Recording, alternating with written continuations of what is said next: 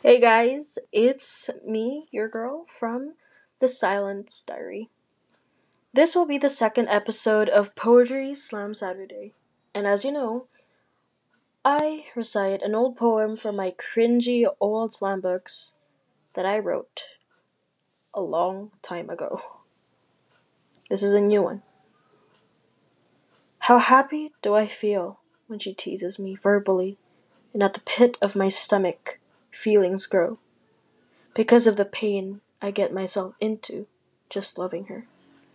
When I see her, I want to pin her down. I want to take her into my arms. But I never knew how to get her. Neither did I know how to approach her. End scene. This may be a short one, but hey, there are more episodes of Poetry Slam Saturday coming soon, every week, every Saturday. I'm out.